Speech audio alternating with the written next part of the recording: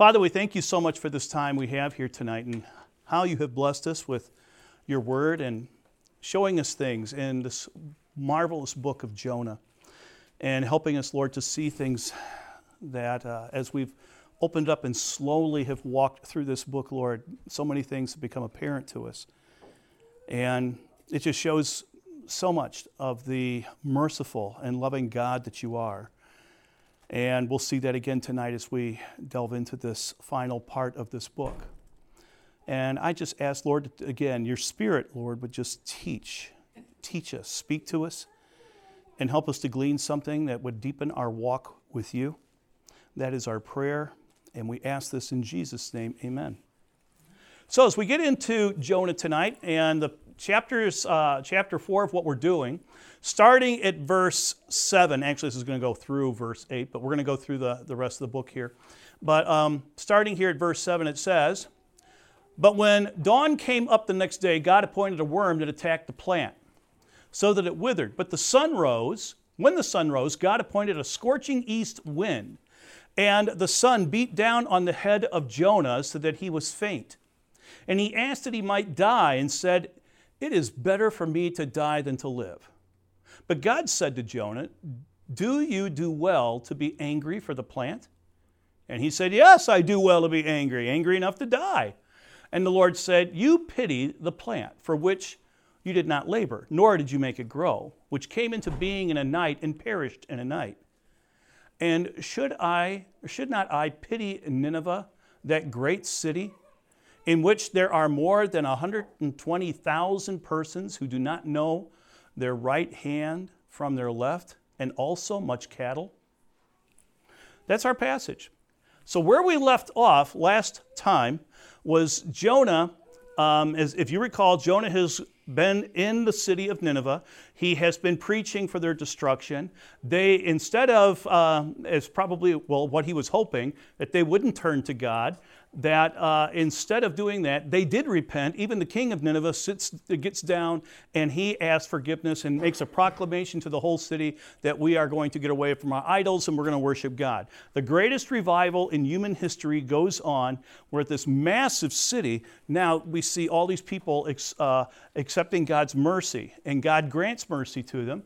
And Jonah gets so upset he goes outside a distance from the city because he's probably still hoping for like a Sodom and Gomorrah type destruction to fall on these people. So he goes out, and it says on a hill that he sat. And as I showed you last time, you have to go quite a ways out there, miles out, to get to like a mountainous area because Nineveh sits where two rivers are joining on this river plain. And so he's out there hoping that God is going to destroy this place.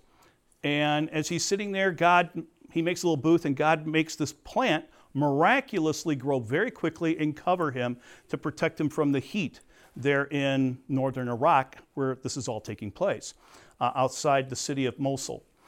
And that's where we left him last week. And now at this point, he is thinking, no doubt he is thinking, that God is blessing him because God has now done another miracle, and God is answering his, it's hot and everything, and God is granting him this plant to give him comfort.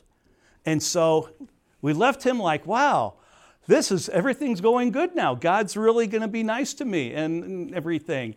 And instead of being in the city teaching these people, he's still sitting outside hoping that God is going to kill him. And that's where we left him. So we saw Jonah, who was, in the words that were used in Scripture last time, Jonah was exceedingly glad and feeling blessed by God because that plant that came up and giving him relief from the scorching sun. So he's feeling really good that God, you're on my side. Okay, you're going to do this. Okay, God, why don't you let the lightning come down and zap these people really good? And that's where he's hoping. That's where his heart is, because he definitely does not have a heart for these Ninevites that he's been talking to. So going back to verse 7, it says, "But when the dawn came up the next day, God appointed a worm that attacked the plant so that it withered." So this whole point here where we see, and we talked about this once before, it says God appointed. 4 times this comes up in this book, that God appointed. God, and the word here for God is the word, as we said last week, it's Elohim. Elohim is the name of God, the Creator God, the God who made everything. It's going back into the book of Genesis. This is where it says, in the beginning, God. That's Elohim. And it's that type of name of God, because God has many names. Oh, there are so many different names of God, El Shaddai, Adonai. There are so many different ones. And when we say Elohim, and by the way, Elohim is a plural word. Remember, because God is three in one, it is a plural form, but it is the Creator God, the one who created nature, created plants, created worms and everything. It's that. And again, God is using nature to teach Jonah. It's remarkable in this book how many times God uses nature, how he has control, he is sovereign over nature, and he uses nature to influence his little wayward missionary that he has here. And that's what's going on. This plant that was a special blessing now to Jonah was about to change. He has just been thinking, wow, okay, God is blessing me. He put this little plant over me, and I've got nice shade, et cetera, but that is about to change because of this special worm. And that worm, by the way, if you go back to the original Hebrew, where it says a worm, actually, that is also possibly in Hebrew a way of referring to plural of worms. So though I looked through, I don't know how many translations, over 25 different translations, not one of them gave us an indication of the worm being plural, but in the original Hebrew, it could have been. Don't know. Hebrew is a really strange language, ancient Hebrew. But it attacked the plant, and so the plant does wither. So now, put yourself in his shoes. You're sitting there, and this is hot outside. And that time, that period of the world that is very desert-like, it's where he is now sitting out in the wilderness, can't be very comfortable. He starts to build this booth, in fact, and now this plant that God had just blessed him with, God takes away. He knows that. He knows God did this. No question about it. If God made this plant supernaturally grow, and then all of a sudden by the next day it's dead, Jonah's got to know, okay, God's hand's in this. God is now, I thought he was blessing me, now he's cursing me. And Jonah's one of these, boy, I just keep getting cursed all the time. Well, he keeps messing up. What this guy does. Looking at verse 8, it says, when the sun rose, God appointed, here we are again, the same phrase, God appointed a scorching east wind, and the sun beat down on the head of Jonah so that he was faint. And he asked that he might die and said, it's better for me to die than to live. So God is really just teaching his unmissionary-minded prophet to love the lost. That's what he's actually doing here. And I'll tell you, be honest, I used to always get troubled by this verse, that why would a scorching heat? The guy's living in the Middle East. It's not the coolest place in the world anyway. Even in Israel, you go to the Dead Sea, you go to Qumran, or anywhere at Masada, anywhere around the Dead Sea, even in the springtime, it's 110 degrees. When we were there this last May, it was 110 degrees, and we went there in the morning, and it was 110 degrees at Masada.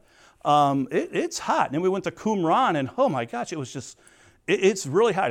It's not humid. It's a dry heat, but it's an intense heat. And I remember even, I don't mind, most of you know, I enjoy hot weather. But I'll tell you, when we were in Qumran, I was looking for shade. I was walking around in these ruins.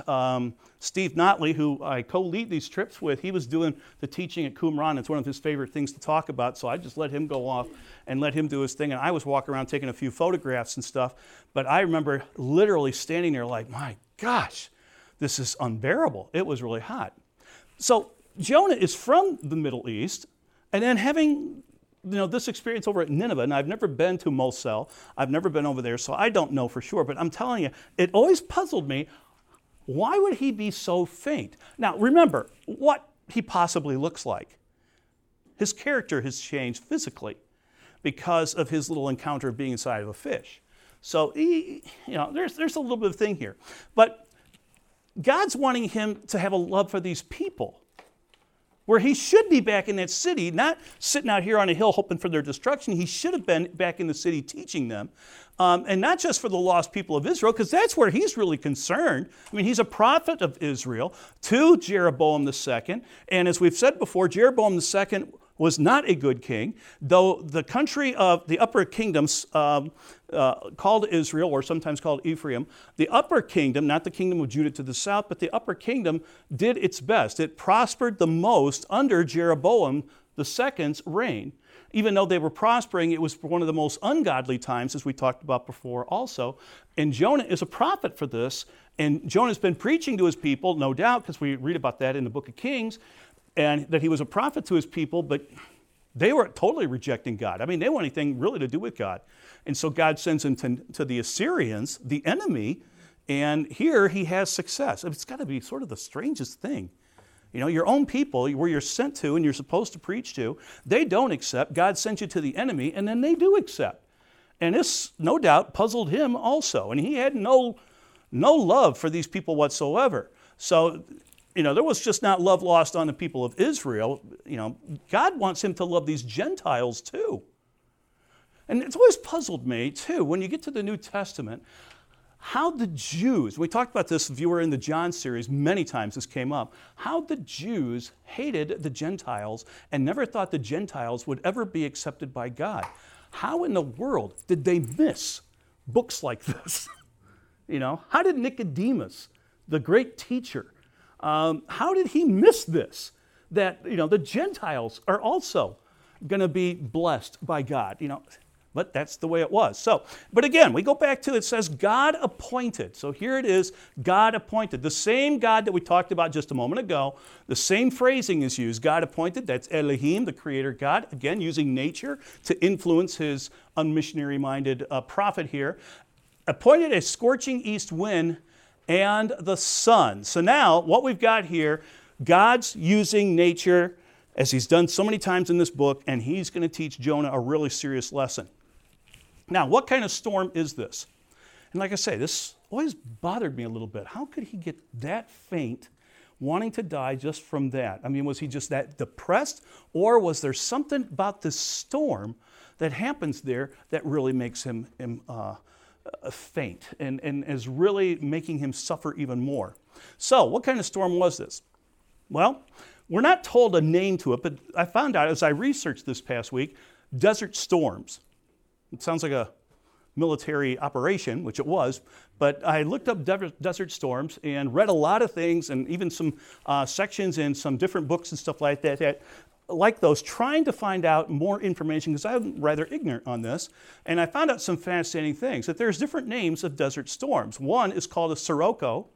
A very common thing I found out then. And another one, another type of a storm, or actually just another word for it, is a simum, an extremely hot, dry sandstorm. I've got a photograph here showing one of these. And you can see houses in the background, this desert-like area, but this massive cloud just coming. And this is something what this was probably like. And in studying this, and people who have experienced these, they talk about how it stops the perspiration on your body. It is so intense, the wind blowing, the heat, the sand, the dust, everything. It's like being sandblasted in a way, but it dries up the palate. They say inside your mouth, you just have no saliva whatsoever during this period, and it produces physical suffering, tremendous suffering. That these things are really hot when you go through these. There was, one of the books I came across was one called The Travels in Nubia by a guy by the name of John, I think it's John Lewis Burckhardt. And he's the guy who discovered Petra, the archaeologist who discovered Petra. He lived in the 1800s, and he wrote many times on many of his journeys and archaeological journeys. And he talked about one of these siroccos, like going through one of these. And I'm just going to quote it. I'm going to take a section of his book here and let you see how he's describing it. And by reading this book, this Travels in Nubia, I got a better idea of what was going on with Jonah. It's just not that he's sitting there and the wind's blowing and it's hot. Watch how this is described. Quote, "The wind, although with oppressive heat, when the whirlwind raises the dust, it then increases several degrees in heat. In the simum of Asin, the thermometer mounted to 121 degrees in the shade. He goes on to describe how your skin, you have no sweat coming out, and your skin is just being literally blasted, like with the sand, like literally getting sandblasted, and that it's irritating, it's painful, and your orifices of trying to breathe, your mouth, this stuff is just going inside. It's in you can't open your eyes. Your eyes are getting scratched by the sand moving everywhere.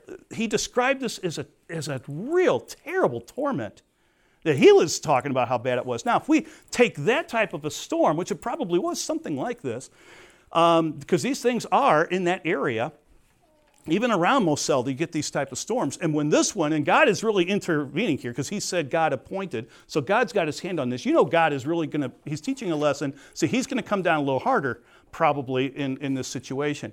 But this then tells us, because Jonah's physical appearance, since that fish, having scars in his body, having no melanin probably in his skin after the digestive juices got to him, the hair's gone on his body, all of this going on, yeah, he's really going to be suffering through this experience. By having this lack of what protection the body can give, he's lost. So it had to be. I mean, I wouldn't want to be in a situation like that, even like right now. Give me the physical characteristics of Jonah, that's got to be terrible. No wonder then, as I started reading these things, no wonder this guy is saying, man, I don't want to live anymore. You know, he's depressed now because God's not blessing him. God is cursing him. He's taking this as a curse.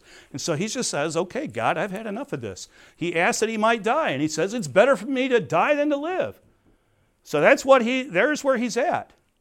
How he's got to that point.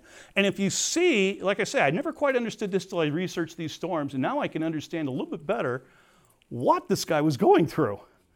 So, his blessing had now become a curse, and he felt failure because God was going to pardon Nineveh. And that's not what he wanted. And God was punishing him.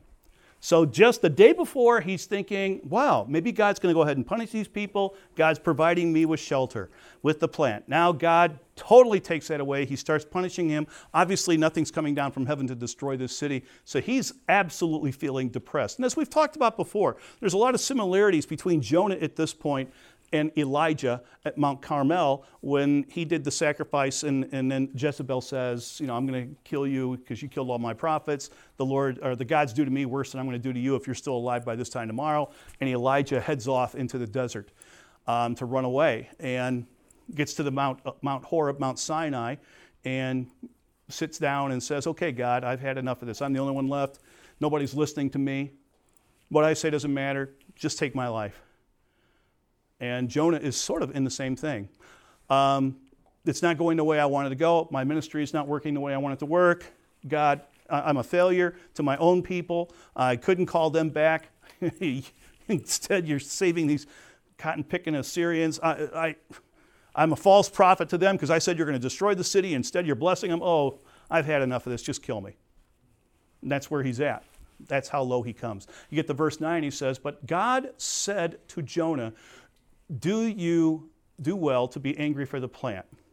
Now, this is an interesting verse, and as we talked about once before when God used the exact same phrasing here, do you do well to be angry at the beginning of chapter 4, we looked at a couple of different translations to see, is there another way of looking at this? So looking at another word-for-word translation, going out of the New American Standard, it says, then God said to Jonah, do you have a good reason to be angry about the plant?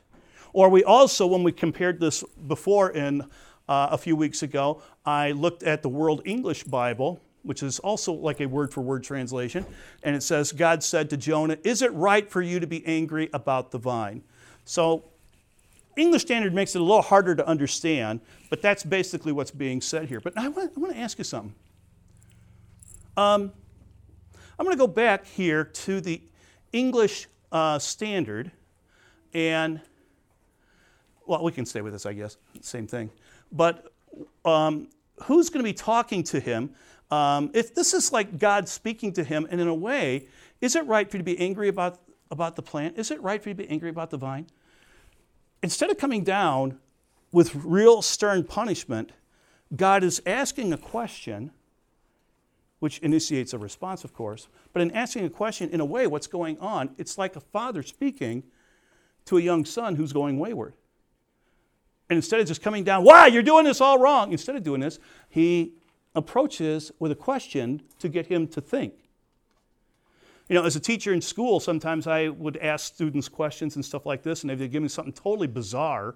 One of the things they taught us, in college was if you ask students a question and they give you a totally bizarre answer, they're not even on the right planet with you or what you're thinking and stuff like this, don't ever come down on him and the student say, boy, you are so hot.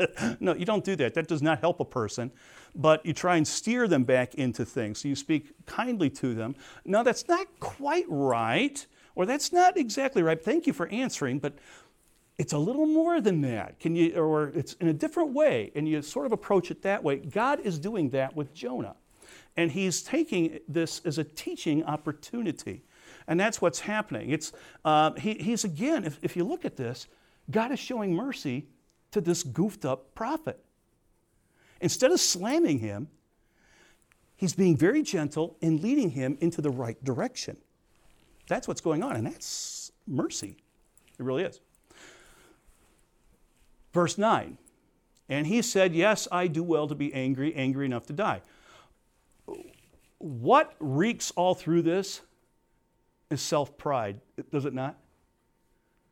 This is just a prideful statement. Yes, I do well to be angry enough to die. What reasons did he have? Why should he be so upset? What's going on? He had no reason at all except for this sinful situation he was. He was being extremely selfish. He was being very prideful. His ego had got in the way of his ministry. I mean, that was Jonah's problem all through this. From chapter 1, he sometimes had problems with this. And these are all things that God despises. Pride. Pride was the sin of Satan. That was the first sin. When Satan wants to be as good as God.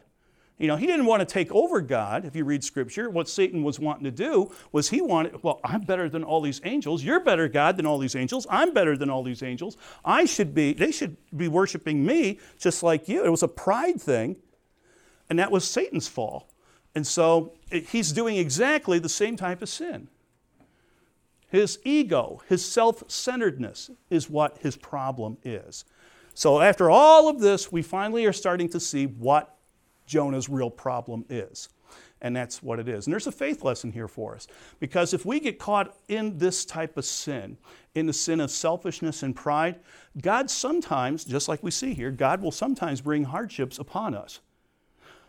And we think, boy, God, you're being awful hard on us. Well, he's still being merciful. He doesn't kill you right out, which he could. A person asked me a couple of years ago, I asked this, they said, don't you have a problem, Michael, with how God is so hard on sinners and so hard when people do even one sin and he condemns everybody to eternal damnation just because of even just one little sin? And I remember saying to him, I said, you know what really puzzles me? Not how God, handles this idea of just making one sin. What amazes me is we are so sinful, I'm amazed that he doesn't kill us all. I said, that's where I am puzzled. How can God forgive me for all of the things I do? And, I mean, really, you'd think if legally, God could, as soon as we make any mistake, he could just zap us out dead. That's with Adam and Eve. He could have done the same thing. But God is very merciful. And as we've talked about many times in this study, this book really shows a lot about the mercy that God gives, even to people not walking with him, and even to very, very evil people, as these Assyrians were. So sometimes, not always, but sometimes when we're going through hardships, sometimes we need to take a look and see, is there some type of pride sin or some type of sin that's causing this? Now, please listen carefully to what I'm about to say. I'm not saying that when you go through a hardship, it's because you have sinned and God's trying to correct you, or he's punishing you for that. That is not what I'm talking about. I mean, I remember back in 2003, and I had popped a disc out. I actually herniated a couple discs and tore a disc in my back. And the disc had just burst. And I was really laid up. I was in a lot of pain. And I remember a person calling me up on the phone and saying, you know why this is happening to you, Michael? It's because you got some unconfessed sin of pride. And if you confess that, God will heal you. And I responded, have you ever read the book of Job? What did Job do wrong? Nothing. It was what Job did right. So that is not always the case. Yes, it can be. In the case of Jonah, it's Jonah's problem. God was teaching him, and some people, he has to do it this way to finally get through their thick head. But sometimes God has us go through pains and sufferings simply because when we experience it, we now can be used by him to help people who are going through pains and sufferings. I really debate whether to say this or not, but I think I will, because I think it'll be helpful. My wife will forgive me for this one. I know, she's wondering now, what's he doing? I didn't see this slide when I was looking at the grammar on these. But God sometimes has us go through difficult times. We went through 7 miscarriages. I don't know why. I do not know. I do not believe for a moment it was God punishing us. And I remember when she had her first one, and I was at her side after she had come out of surgery, and I was sitting in the room with her, and a pastor to the church we were attending was sitting with us, and one of the elders was sitting there with us also. And she's not all quite there. That didn't come out like I wanted. The anesthesia still had an effect on her. Well, that's a little better. She wasn't quite thinking coherently all the way through, but I remember as she was talking, I know she has no memory of this, but she was saying, why is God punishing me? Why is God punishing me? And we were all telling her, God is not punishing you. He tests us at times. And there have been times that I have been able, since going through that 7 times, that I've been able to help somebody who's gone through that, because I've wore those shoes. And God uses us in ministry in times like this. So if you're going through something really difficult right now, it might not be that there's some sin, like it might not be a Jonah thing, that God is bringing a hardship on you because you got some unconfessed sin. I'll tell you, it's a good thing to check. You should check this. Okay, Lord, is there something wrong? Is there something wrong in my walk with you? Is something happening? I've got something that's separating and damaging our relationship that I need to change. Sometimes he does that, but a lot of times it's not that. He's having you go through a difficult time so that you will be more useful to him. More useful.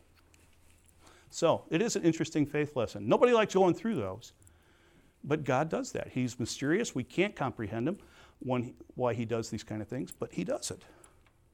So you young people, don't always think that when something bad goes on that you did something wrong. Sometimes God is prepping you, even at your young age, for what might come in the future. Well, going on to verse 10. And the Lord said, you pity the plant for which you did not labor, nor did you make it grow, which came into being in a night and perished in a night. Now I want to show you something. Who's talking now? The Lord. Earlier in these verses we've been looking at, and even last week, what was the word used for the Lord in speaking? I'm sorry?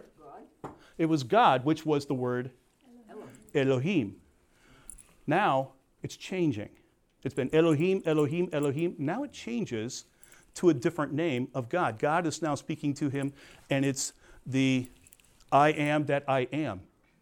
The Yehovah, or Yahweh, or Yehovah. As we've talked about before, Jehovah, the Yehovah is the same thing as Yahweh, just they put Adonai letters in that when they made vowels, but that's what that is. That's the holy name of God.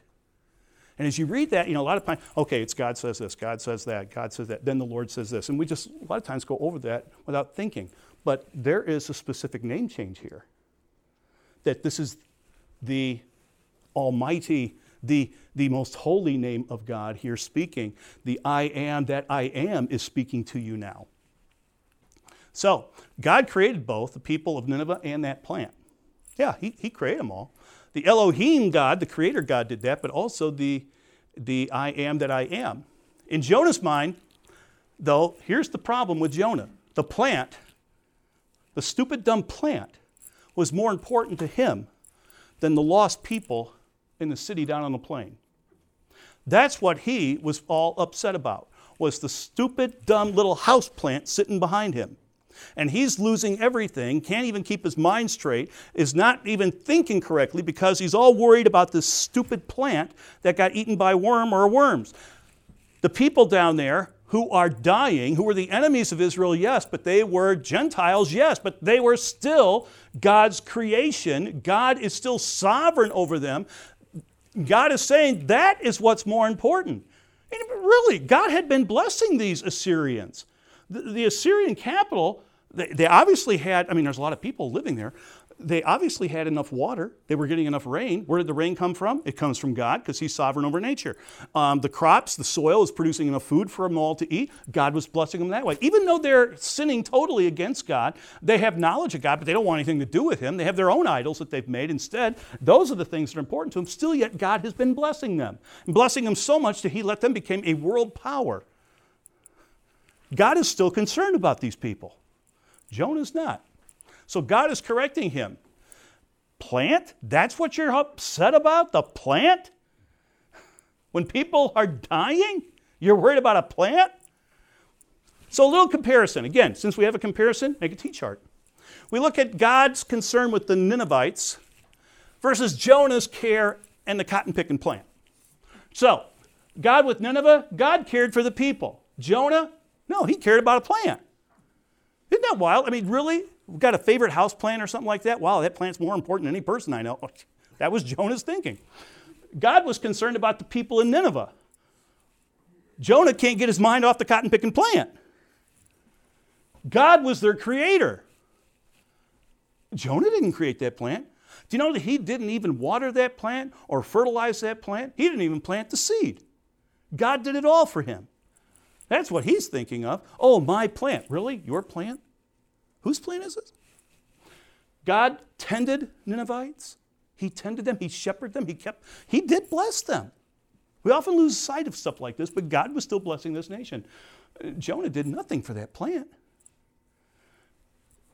With God in Nineveh, people have an eternal significance. A plant doesn't have any eternal significance. And that's where Jonah's attention was. God's concern for human life. Jonah, we see here, is extremely selfish.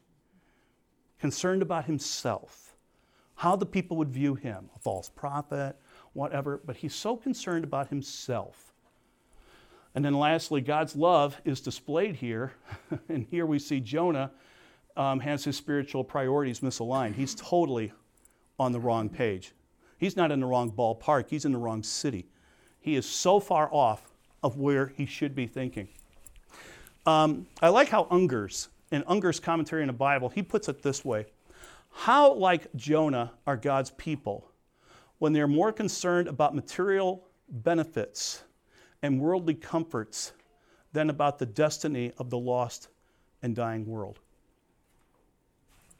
That sums up basically this whole book is right there. That's a great quote. I love that commentary. Unger's excellent commentary in the Old Testament. If you want to get he has an excellent Old Testament commentary. It's a one-volume thing. It's fantastic. It's not very expensive. It's a really, really good one and commentary. And he goes a lot into Jonah. He spends a lot of time in Jonah. So, looking at verse 11 now. This is the last verse of the chapter. Here we're coming to this historic moment. But the last verse of this entire book, it says, "And should I not pity Nineveh, that great city, in which there are more than 120,000 persons who do not know their right hand from their left, and also much cattle. Now, there's a couple of interesting things here. First of all, this ends in a question. The whole book ends in a question. We'll talk about that in a moment. It talks about, after he's talking about people, he mentions cattle. Sounds a little strange, doesn't it? God's talking about all these people that are lost and stuff like this. And there's a lot of cattle there. There is a reason for this. And another thing that's puzzled a lot of people about this is a city in which 120,000 persons who do not know their right hand from their left. Now, I've heard a lot of different stories on this. Some people say, well, that's just an estimation of the amount of people there. Others say it's a play on words with numbers in there that's really meaningless. Don't get concerned about it. Actually, as I researched this, and I went back, actually I did this a number of years ago because I was so puzzled about this verse. I started looking at ancient documents and looking at translations of ancient documents and things. And I came to find out that this is a phrase where it says, who do not know their right hand from their left. It's actually a common phrase in the ancient world for referring to a group of people. Who does not know their left hand from their right? Children. In other words, God is telling Jonah, there's 120,000 children living in that city. It was a way, who don't know their left hand from the right, children many times don't understand the right from wrong aspect. That's what this is a common ancient phrase of. So, now critics who have heard this and have studied this too, they say, there is no way that city could be that big. But remember, as we talked about Nineveh back in the beginning part of this lesson, this city was huge. It had a large suburb population all the way around it. And archaeologists estimate there was easily over 300,000 people that lived in Nineveh at this time. So 120,000 of them being children, that makes perfect sense. So it is an actual ancient way of describing children. Someone who doesn't know their left hand from their right. So that's what, if that ever puzzled you, I believe that's what the answer is, because you got to go back to ancient texts to figure that out. Why does he talk about cattle? Well, who is Jonah concerned about? The cotton picking plant. In God's mind, even cattle are more important than a cotton picking house plant. And so that's why he's mentioning this. It's more of a teaching coming down on Jonah. Yes, he was. God was coming down on him because his only concern was that plant. And he says, you're not even thinking about the little children that are out there that I could have, I could easily kill. That's what you're wanting, me to just go out there and kill them all? You're not even thinking of these lost souls, of people that I care about. And the thing is, they have a lot of cattle down. You're worried about the cotton picking plant. You should at least, Jonah, be concerned about all the animals down there.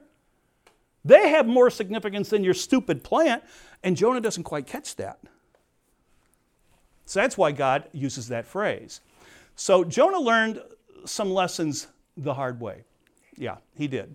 In chapter 1, Jonah learned that God he's everywhere, omnipresent. He is everywhere, and he is sovereign. We see this all through this book. He is sovereign over nature. That's one lesson you can grant, and right away in chapter 1 you get that. A second lesson that Jonah learned the hard way, that Jonah learned that God is a pardoning God. In chapter 2, even though he sinned greatly because he is a missionary, a prophet of God, he turns and runs the opposite direction, God still pardoned him in the bowels of the fish, where he was like entombed. Yet God pardoned him and had the fish spit him up. So God is a pardoning God. There's a great old hymn, I think it was a Welsh hymn, who is a God like, or who is a pardoning God like thee?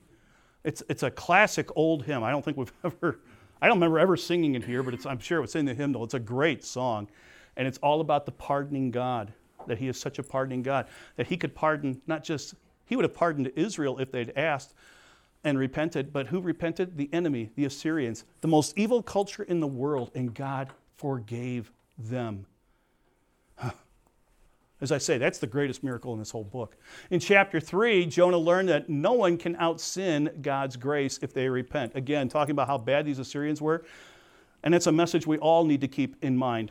No one can out-sin God's grace. God's grace is always available. What he wants is repentance. And repentance is not the same of just saying, I'm sorry.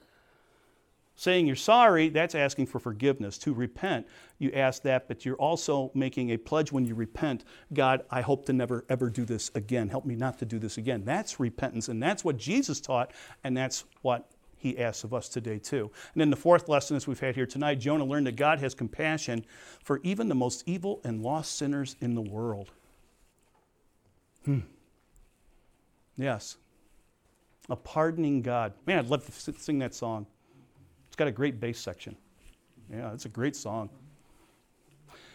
So, it is interesting that this book, though, ends with a question. And we don't get an answer to it. Actually, it's not the only book in the Bible like that. Nahum ends the same way, with a question. The only two books in the Bible that do this, Nahum, the other minor prophet, and Jonah, both end with a question. What I find is ironic is that both of these are talking about Nineveh. Nineveh is the focus in the book of Nahum.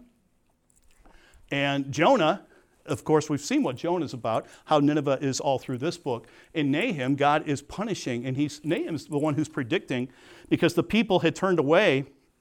After Jonah had left or died or whatever, the people go back to their evil ways. They become even more evil than they were before. And then then Nahum, under the influence of the Holy Spirit, is telling the people, his people, what God is going to do to that city. And it's exactly, we talked about this in one of the lessons prior, how Nineveh was destroyed. And I quoted things right out of the book of Nahum. So Jonah ends with a question about showing God's mercy and grace to Nineveh, where Nahum is talking specifically on what is about to happen to that great city.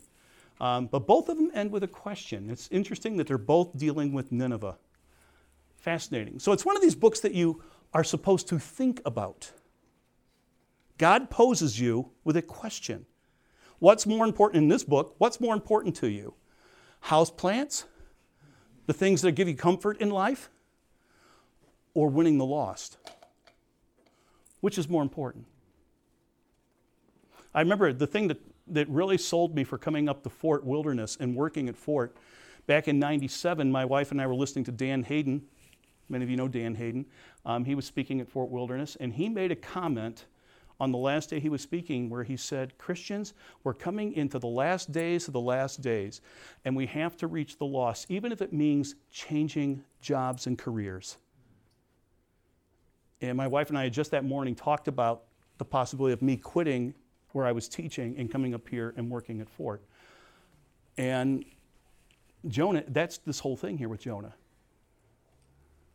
What is more important to you? Your comforts, your TVs, your nice soft sofa, your football team. What's more important?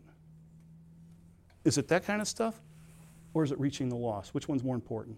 That's the question God is asking. That's why he asked that question at the end. It's a question you're supposed to ponder. Other prophets of God, talked about this also. We talked about Nahum, how it prophesies. Zephaniah also is another prophet that prophesied against Nineveh. In Zephaniah 2, verse 13, he says, and he will stretch out his hand against the north and destroy Assyria. He will make Nineveh a desolation, a dry waste like a desert, which is exactly what happened. Nineveh got swallowed up in a sandstorm and just disappeared from history until the 1880s. No one even thought it was a real city. They thought it was a mythical place until it was discovered. And unfortunately, they were still digging this thing out when ISIS came into power now. But as we've also said, Nineveh didn't last long. In 612, just one generation after Jonah, one generation later, Nineveh gets destroyed. Laid waste by the Babylonians and the Medes, they combine and they conquer Nineveh and destroy it. Exactly as Nahum had predicted. Everything, he predicted exactly how the city would fall, and it fell that way. Phenomenal. So, I love this. The book of Jonah, God will save those who call on his name. He loves you. He wants to have an everlasting relationship with you, and you cannot out-sin God's grace. That's the book of Jonah. Let's close in prayer. Father, we thank you so much for this time we've had. And Lord, what a marvelous book. What a challenging book. And I pray, Lord, that your Holy Spirit just speaks to us as we answer this last question that you pose to us. Lord, I thank you so much for each person who's come, and I do pray that your Spirit will continue to teach as this evening goes on, maybe even now into the night, that your Spirit will just keep bringing up parts of this and help us to question. I thank you for each person that has come, and I ask that you give them all a special blessing. For, Lord, making the sacrifice to come out and listen, and that your Spirit would teach them. So we pray that you will bless us and that we'll be able to start up another one of these this fall. Until then, we still continue to glorify and praise you. In Jesus' name, amen.